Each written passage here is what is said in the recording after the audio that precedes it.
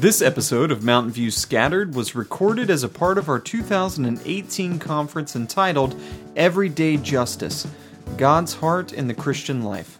The presenter during this session is John Skeepers. He is the founder of Isipambana, the Center for Biblical Justice, based out of Cape Town. We hope that you enjoy. Isipambana is here to serve churches and the local communities and stuff. So if you just want to talk about advice or anything, or you want to say, how can you replicate some of these things? Can we do workshops?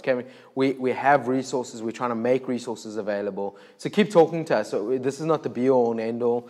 Like I said, those cards, if you fill it in with your email address, it'll be put on our mailing list. If you want to know more, there are flyers over there. But please keep talking. Keep being a part of this process. And if there's any way Isipambana can serve you, we're not here as the gurus. We're here as fellow travelers on a journey trying to bring about long-term sustainable change in South Africa. And if you have better ideas, please come tell me. I'd love to take them for my own. I'm sorry. This is dirty. Okay. So we want to talk a little bit about the history of inequality in South Africa in this next session. It's a little bit... I realized after when I spoke a little bit about it that this is quite a mammoth undertaking. Probably as most of my talks have been trying to boil this down. So I'm just going to try and just look at 4 areas very briefly. I'm probably not going to say everything that needs to be said about them. So in the questions, you're probably going to have lots of questions because I'm going to leave stuff out. Okay, so I'm just going to make that apology up front. But just trying to look at the legacy of the church. I think one of the things in South Africa is that we don't know our history of a church.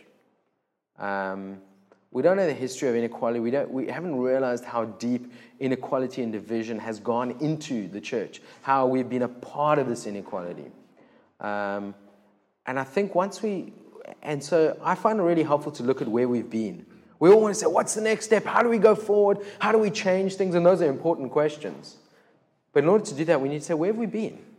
What has been our journey so far? What is the legacy? When people out there hear church, when they hear evangelical, when they hear whatever, what are they thinking and what are they rightly thinking? What do we need to repent of? Have we repented of it properly?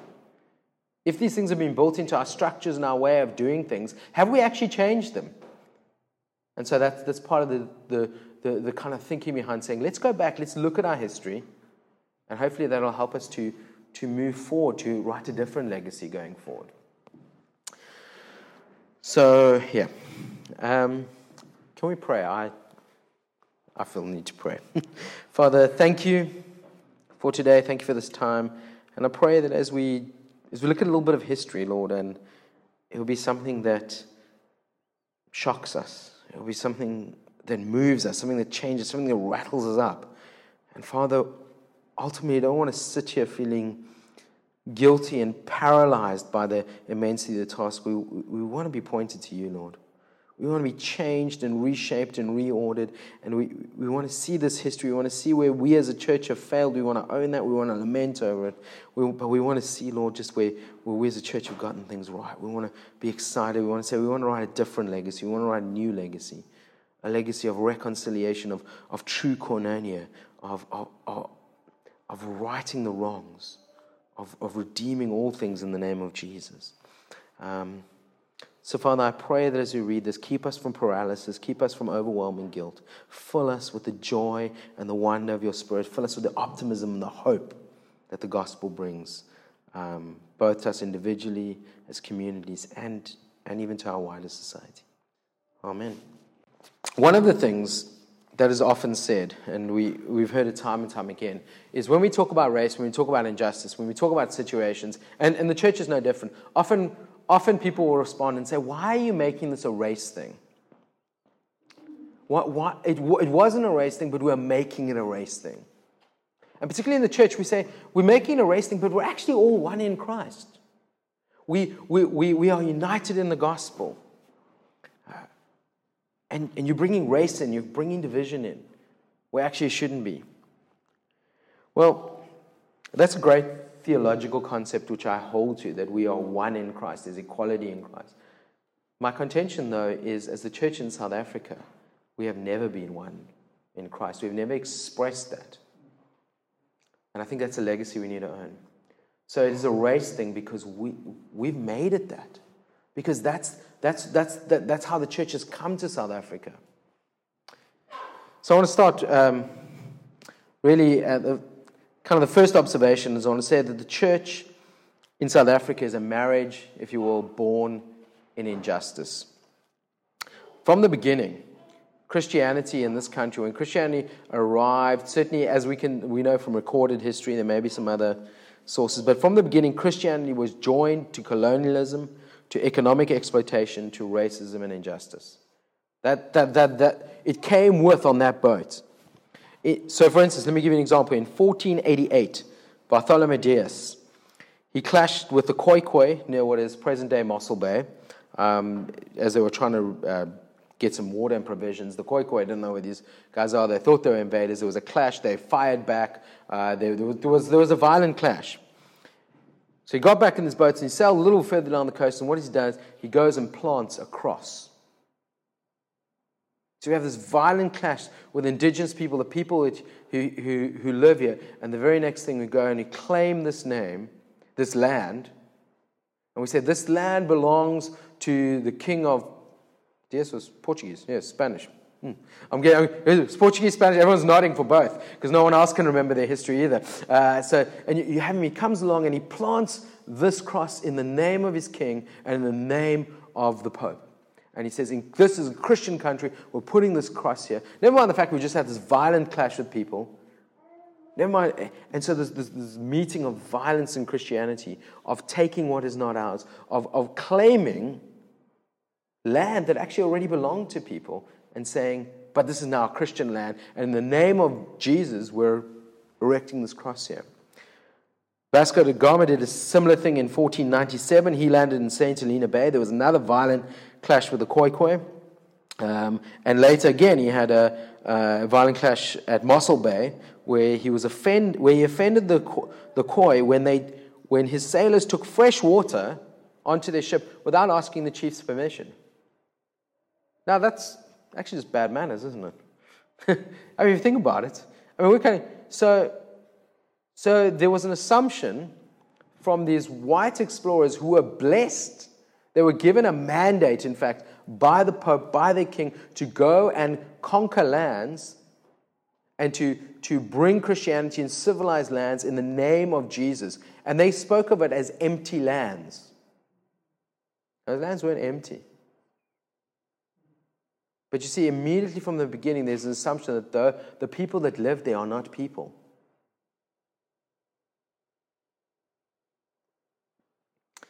And so we need water. Doesn't matter if this is people's water source. Well, they're not people. We come, we have the right, we take the water because we have this justification, even supposedly from God.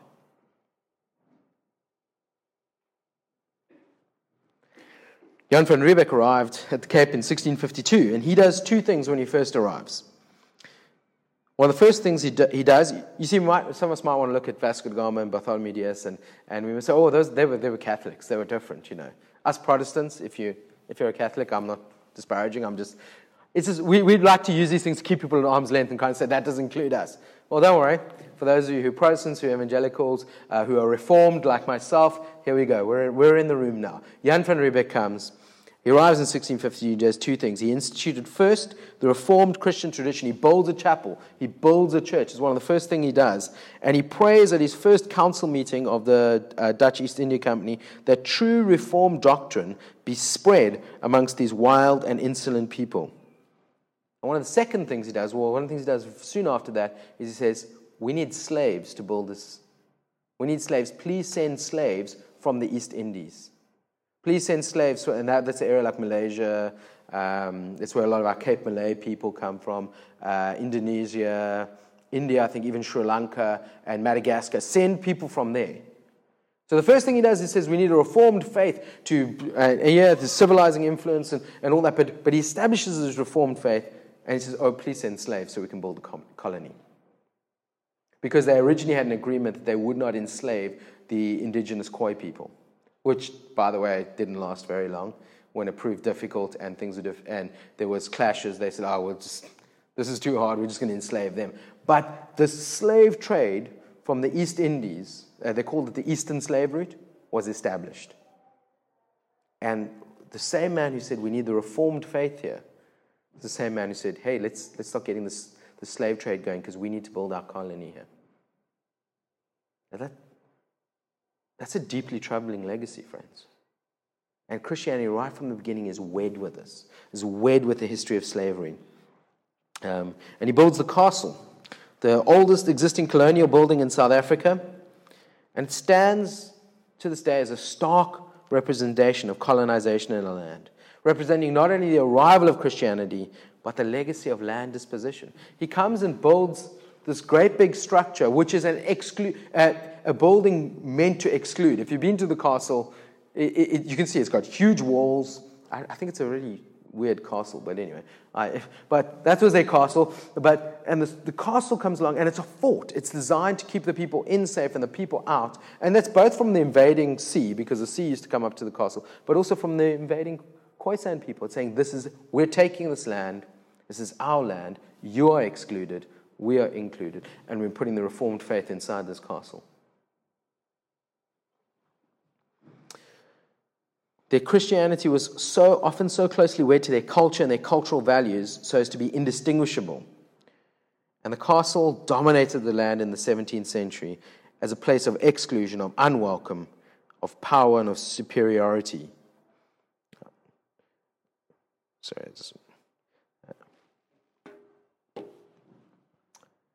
There was also a legacy of economic exploitation right from the beginning.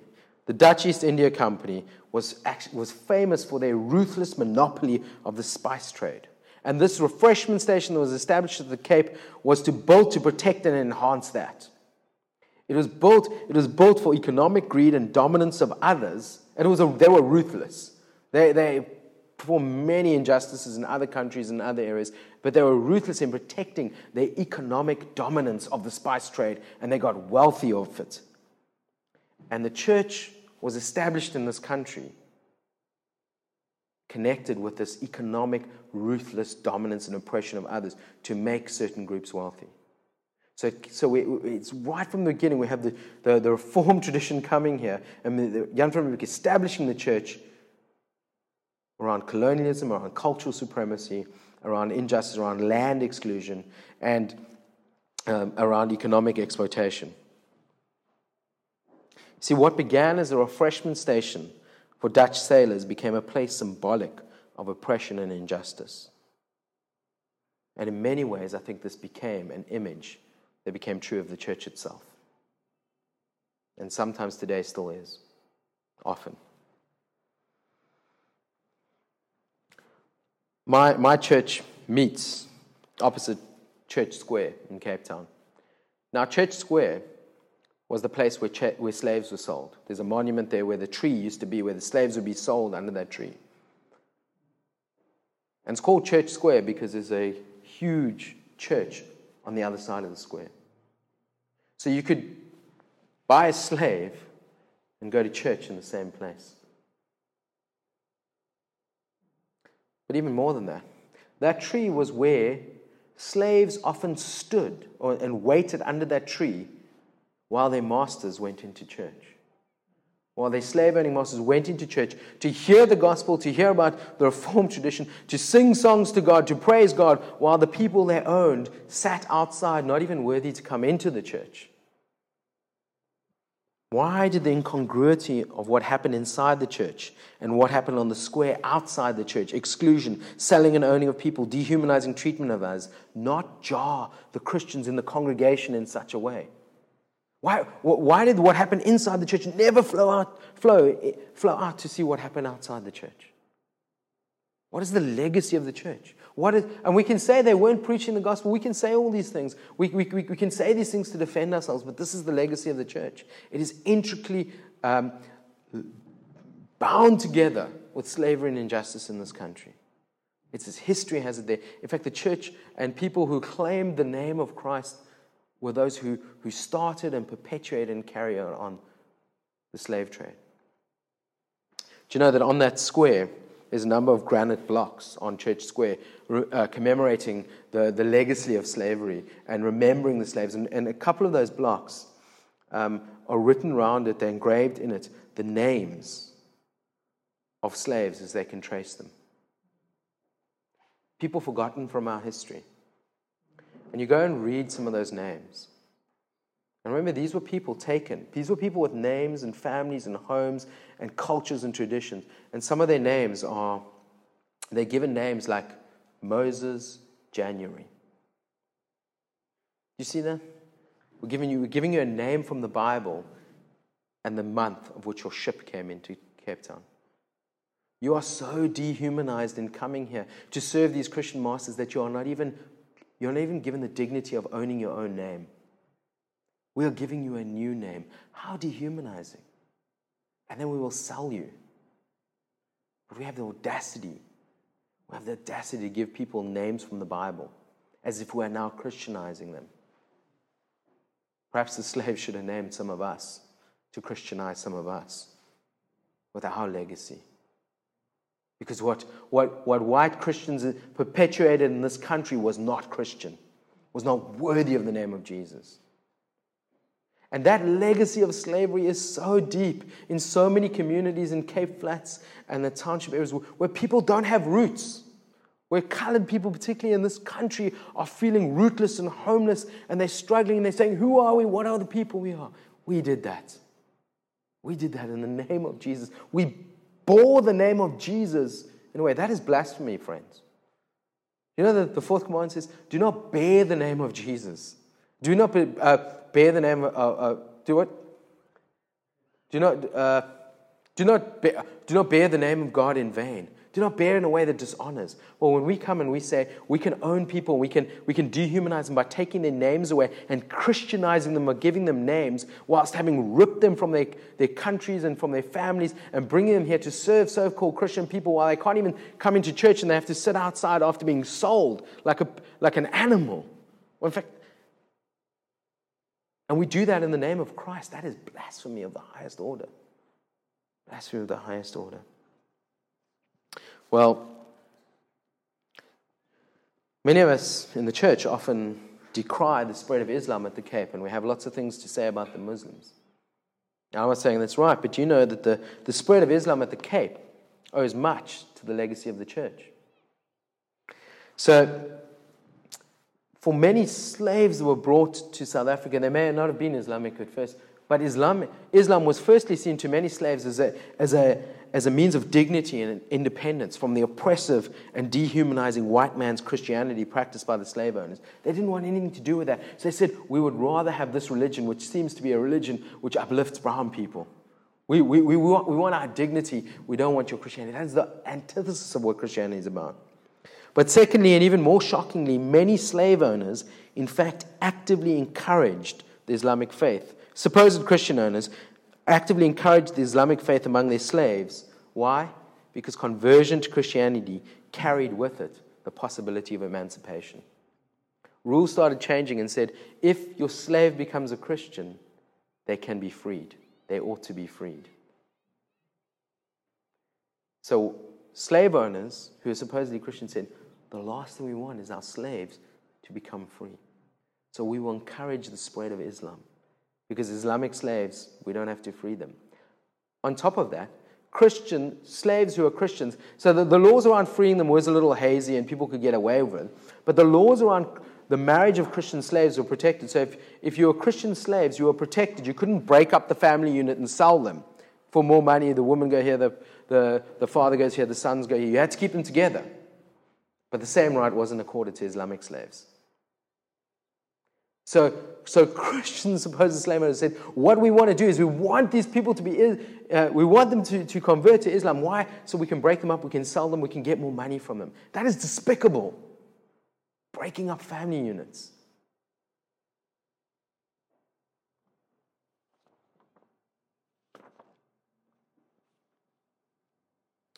And this was by a people who increasingly saw themselves as in continuity with God's covenant, and white Christians who believed they were destined for salvation, as opposed to the heathen who were destined not for salvation. I use the heathen as their word, not mine.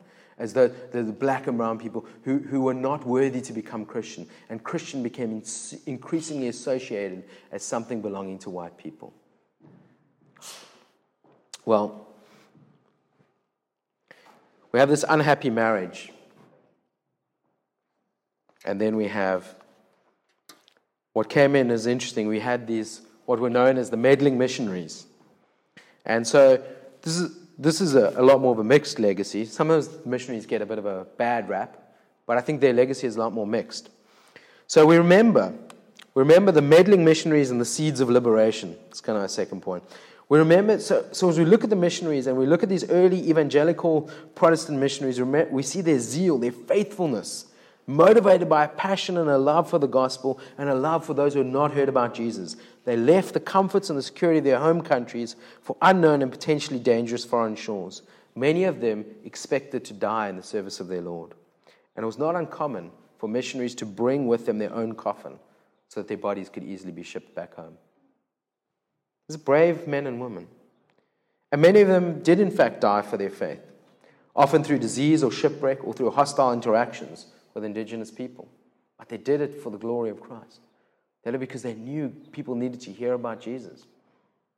And some of the early evangelical missionaries at the Cape had a bit of a bad reputation. They were seen as agitators and nuisances by the early church for their desire to share the gospel with the indigenous people and slaves. And they often relentless campaigning for the fairer treatment of indigenous people and the abolition of slavery. So missionaries like Johannes van der Kemp and John Philip was actually quite instrumental in seeing the abolition of slavery at the Cape and the ordinance and the implementation of Ordinance 50, which said that actually slaves and indigenous people actually are humans, where there's an equality there. And then a few years later, the actual abolishment of slavery. He actually went back to England. As an evangelical missionary, he went back to England after being given such a hard time, and he went back to campaign in Parliament for the abolition of slavery at the Cape. That's a good legacy.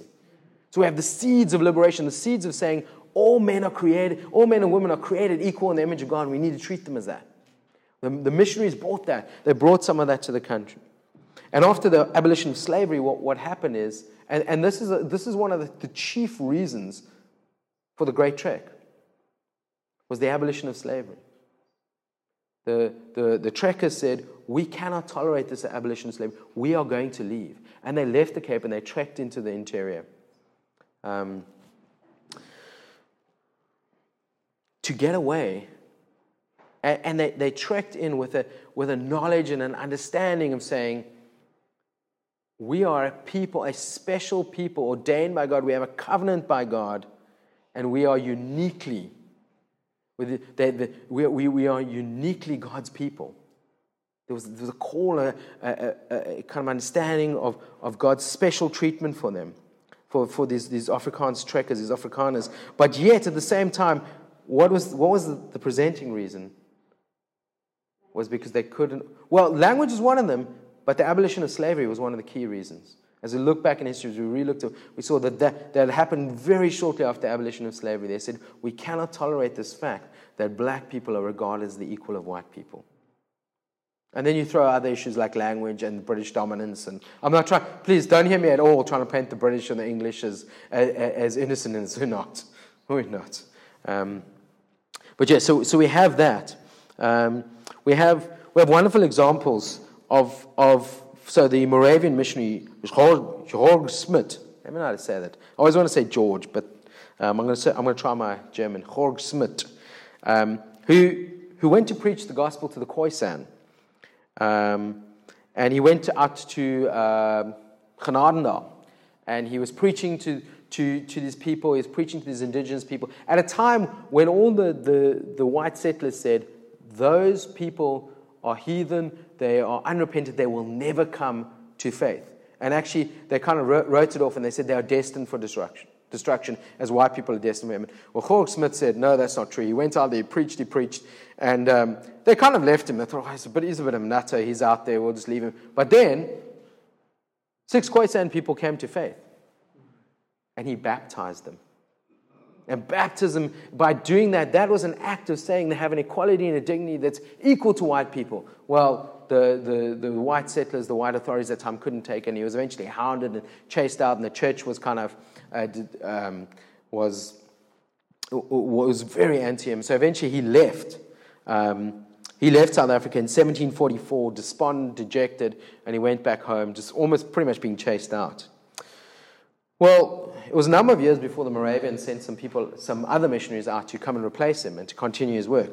In fact, it was in 1792, so that's just under 50 years later. And these missionaries, they went to Genadendal, and something amazing had happened. And they met this old lady, very old. Her name was Helena. She had been, and it turned out that she was one of the 6 people who had been baptized by Georg Smith. And yes, she had been given a Christian name, so they were not perfect. They were men and women of their time. But what happened is they started telling her, and they were saying, "Oh, we come in continuity with this, and we are kinsmen of Schmidt, and we're part." And she said, "Oh, that's great." And she went over to a little box and she opened it, and she took out the Bible Georg Smith had given her. And even though she was too old to read now, she had taught another and a couple of other ladies in the community to read the Bible, and they used to read it to her, and they had gotten converted. And it's this beautiful example that the missionaries came, and even though Smith probably feels like he left in failure, the gospel, the seeds of the gospel were planted, and God was working without the white people in this country. They were working, God was saving people, and He was restoring people, and He was redeeming people. And when the white missionaries came back, it was a beautiful example of this elderly Khoisan woman saying, "I've been reading this Bible all the time, and I've been sharing the gospel with people here." It's beautiful. So we have some of that legacy and we have the legacy of the missionaries. We see that the seeds of the gospel are planted as they do that. And as we remember their boldness and their faithfulness, we also acknowledge their mixed legacy, their cultural blindness, their racial supremacy, their paternalism, and their outright sin. At best, the missionaries were often unwitting servants of colonial powers, of their racial supremacy and their economic interests. They were very naive at times. At worst, they were outright racists and willing collaborators with economic and political interests to keep the indigenous people submissive and docile, using religion, as Karl Marx would say, as an opiate of the masses. And so missionaries have a mixed legacy here. And mission stations often became bastions of paternalistic power. And they used their power and their access to things like plows and agricultural equipment and mirrors and other gadgets in order to control and to dominate the people. They very often were given land. They had some land on the outskirts of the tribal chief's territory because he saw a value in having these missionaries around as some kind of go-between between the colonial powers in being able to have access to some of their materials. But he didn't want them too close to his capital because he actually didn't like them. But so they were also manipulated by the African chiefs very often, naively there. But very often what they started doing is they started dispensing land to people who would come and live near the mission station, on the mission station. And so they began to control. And so they became these alternative centers of power. And they used it to control baptisms and access to communion. They used it to control the marriages and the discipline. And they became almost mini rulers. And these mission statements often, whilst having a good legacy and teaching and giving more dignity and honor to often to the native people, it also became places of control, places where indigenous people learned and said, actually, the white person has the knowledge and the power, and they exercised that, and they used it to control, and even and I say in a benevolent paternalism, to oppress and to keep down, and to keep the indigenous people looking up to the white missionaries. And they had accesses like schools and medicine that they used to control and manipulate people. They gave people land in exchange for saying, you need to come to church. And so mission stations very often started with great egalitarian ideals, preaching the equality of all believers, preaching and putting forth to people saying, we are all one in Christ. We are all made in the image of God. We have an equality and a dignity. But very often their practice ended up doing things very different. And actually uplifting white people with the power and the privilege and the access to resources and using that to control and manipulate indigenous people. Not all, and inconsistently, but it was prevalent enough. But something interesting else happened at the mission stations is they established mission schools. And they taught and trained many of the young, bright, up-and-coming young black men mostly.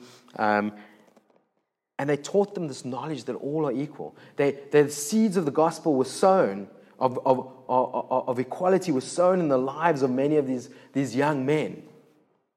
And even though the missionaries seemed to degenerate into a paternalistic benevolence, these young men took that seriously. And they said, wait, we are equal in the gospel. And so actually when we look at the founding of an institution like the ANC, it was founded by actually Christian men. Many of them were pastors. Many of them were believers. And they had been educated and trained and instructed on the mission stations.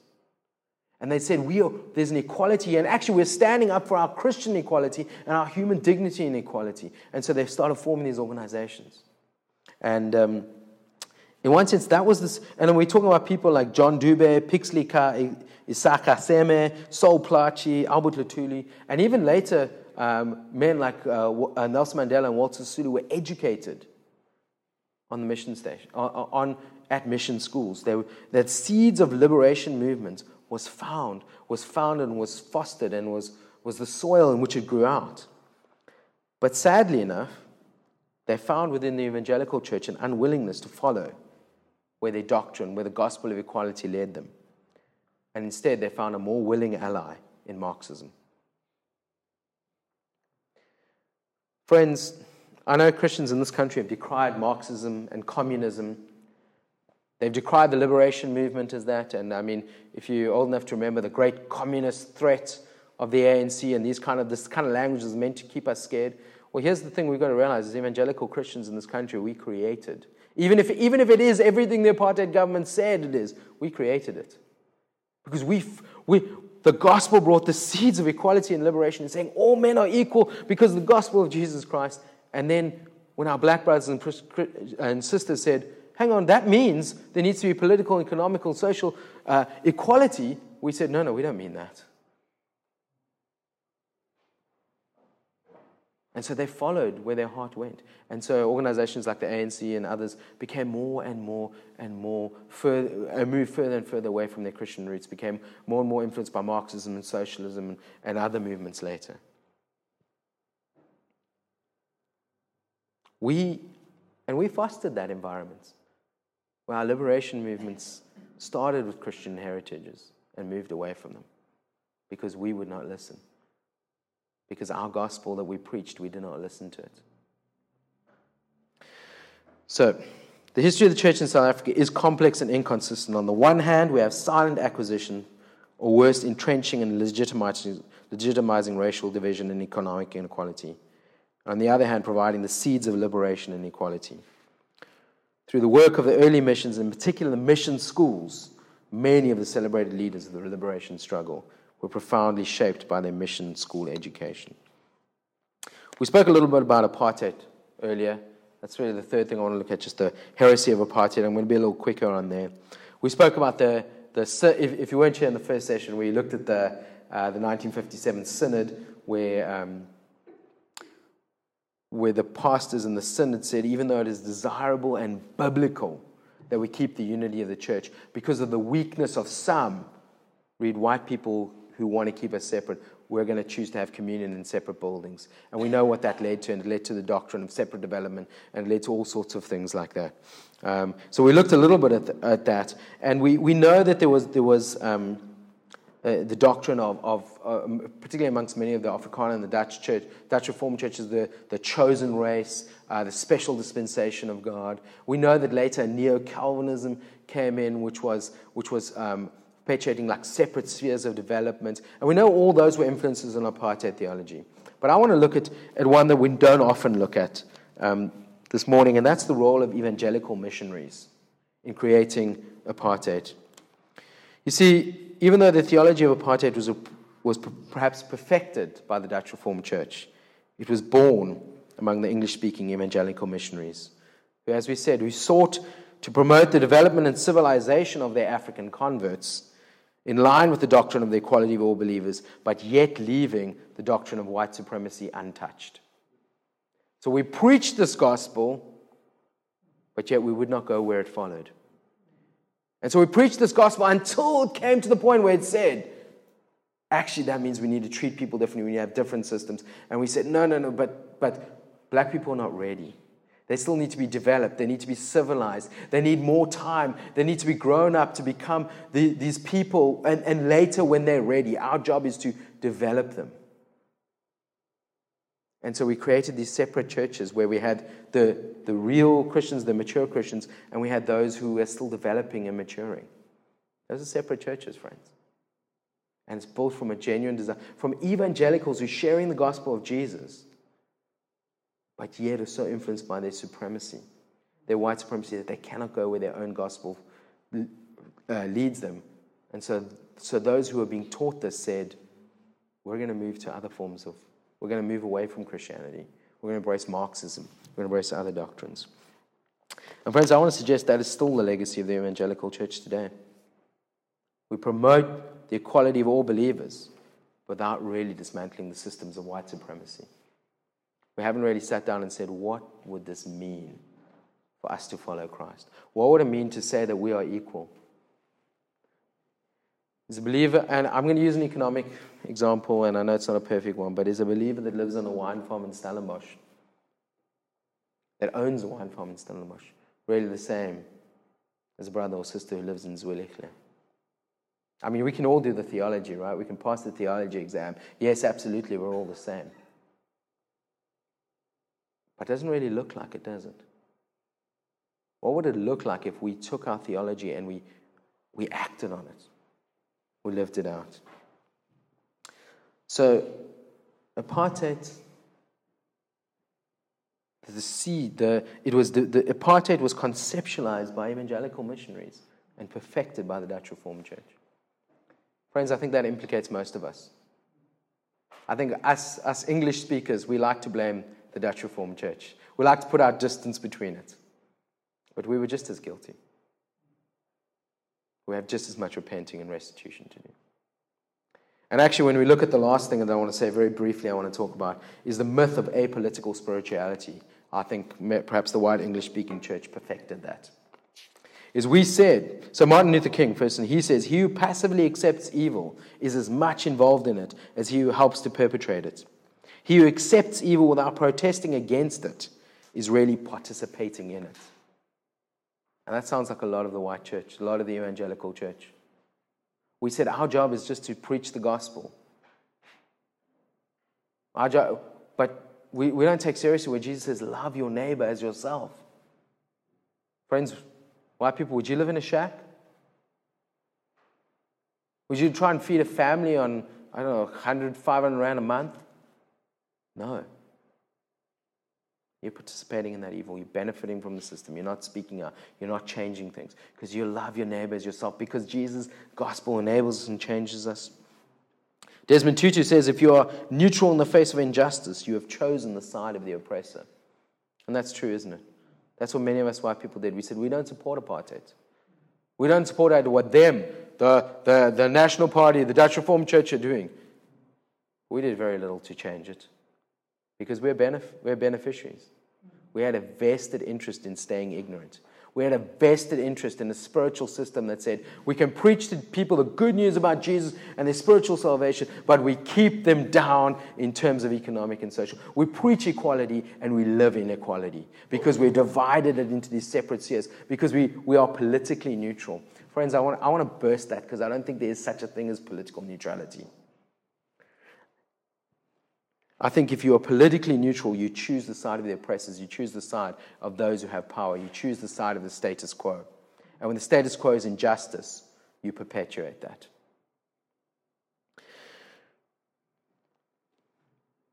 As evangelicals during apartheid, we said we were politically neutral, and yet we had separate churches. We looked just like the world. We had separate denominations. Almost every denomination in this country had denominations that were set up for white people, for black people, for colored people, and sometimes even for Indian people. We had set up, we looked just like the world. We said we were politically neutral, but we acted just like the world. We said we were politically neutral, and yet in Cape Town, we rode our cars on the roads and we traveled on the trains on the railways. Railway lines and roads in Cape Town are profoundly political. They are the things that divide and shape our country. You cannot drive a car on a road in Cape Town and say, I'm politically neutral, because that road has been put there to oppress and divide and keep us apart from one another. Education was political. Where you sent your child to school, what you taught them, they heard. The kind of education you got was profoundly different between a colored school and a white school in South Africa. It still is today.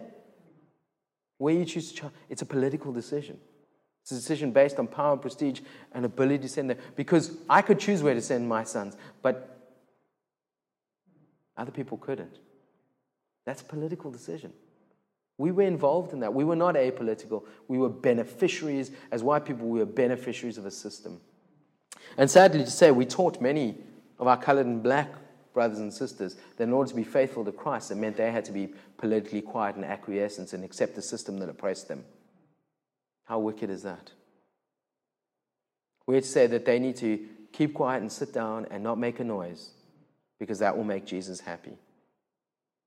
While they can't feed their children, while they work thousands of kilometers from home, while they live in abject poverty, while we live in splendid luxury compared to that. And I'm going to say it again, I'm white, working class. I don't come from luxury. I know what it is to struggle. I know what it is to work hard. I remember my family doing it. But our situation was still infinitely further above the average black person in this country.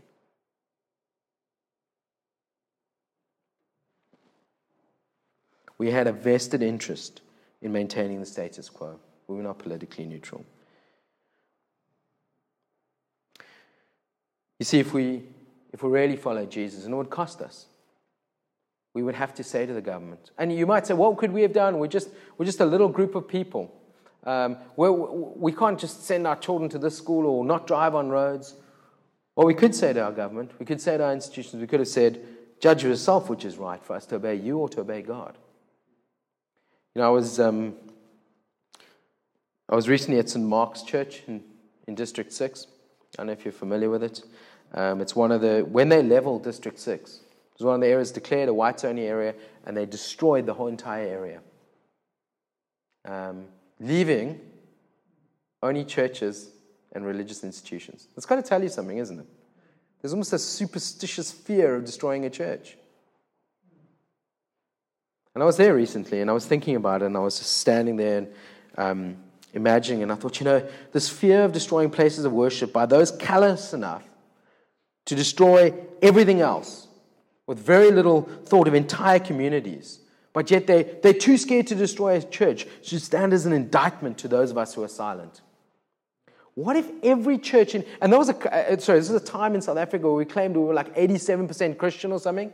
What if every church in every community raised our voices in protest against that?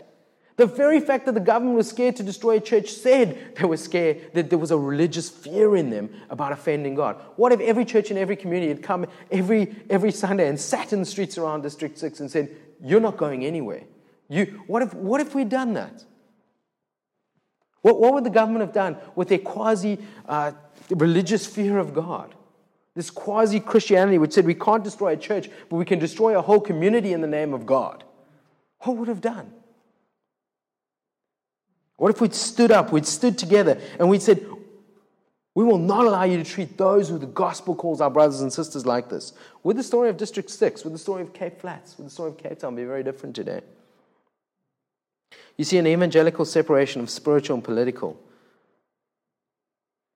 was supposedly to allow spiritual growth to develop unhindered, but it actually allowed us to do our evangelism and have our Christianity without ever challenging our privilege and our status as white people in this country.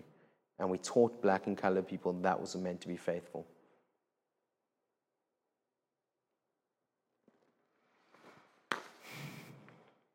Friends, I want to finish and say our theology failed us.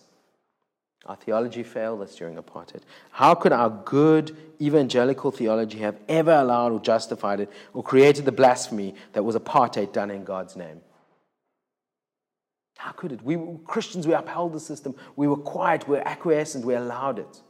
All in the name of good theology. While preaching so-called good theology of forgiveness of sins and atonement and all these things that I will stake my life on. 1994 happened. And it didn't automatically fix everything.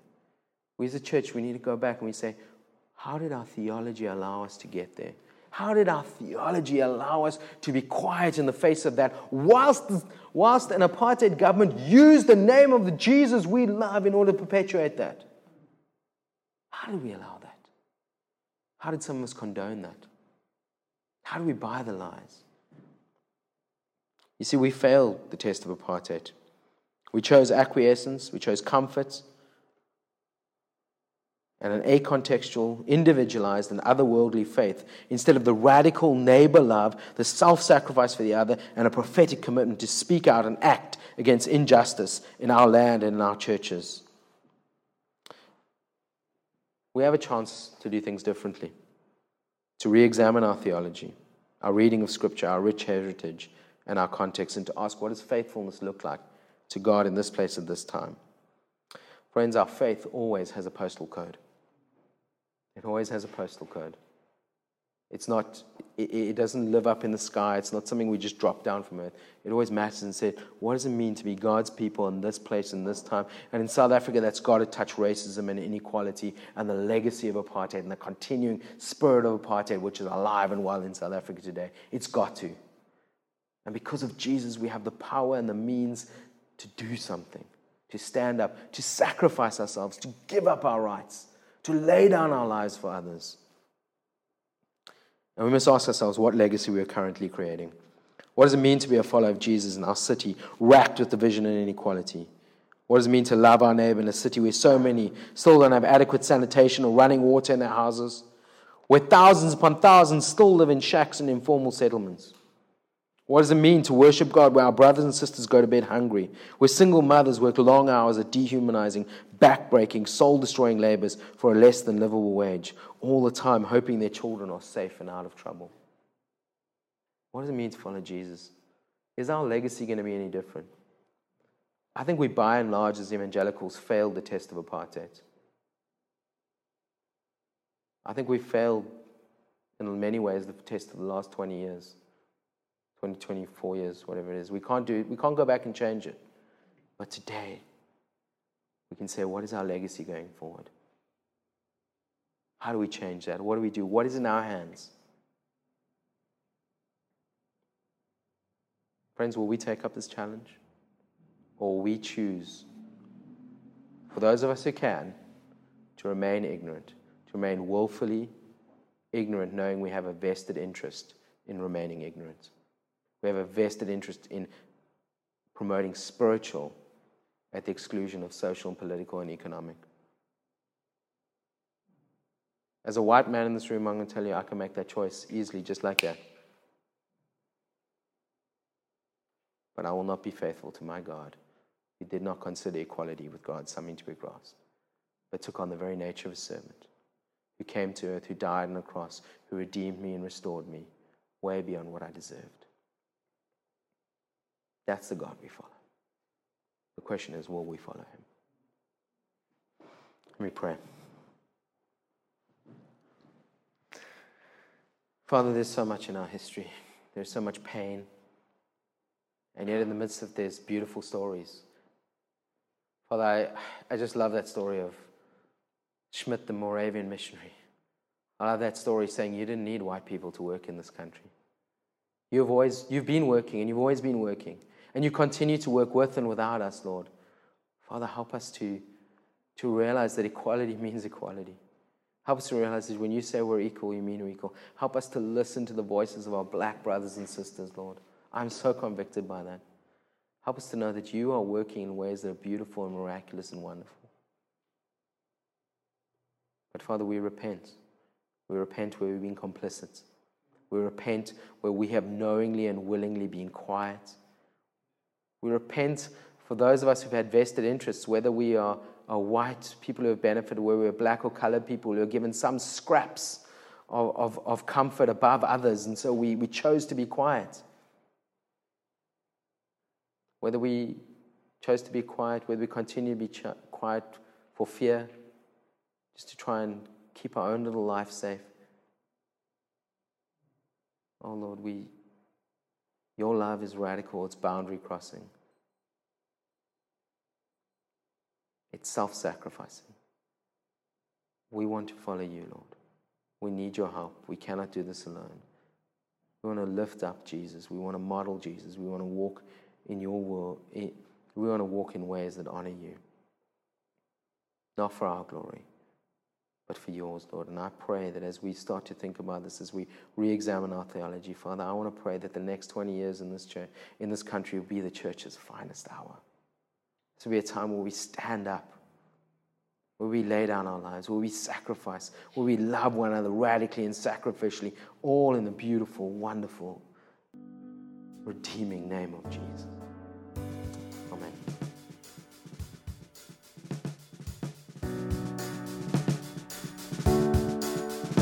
Thanks for listening, and remember that you were brought into the church by the saving work and person of Jesus.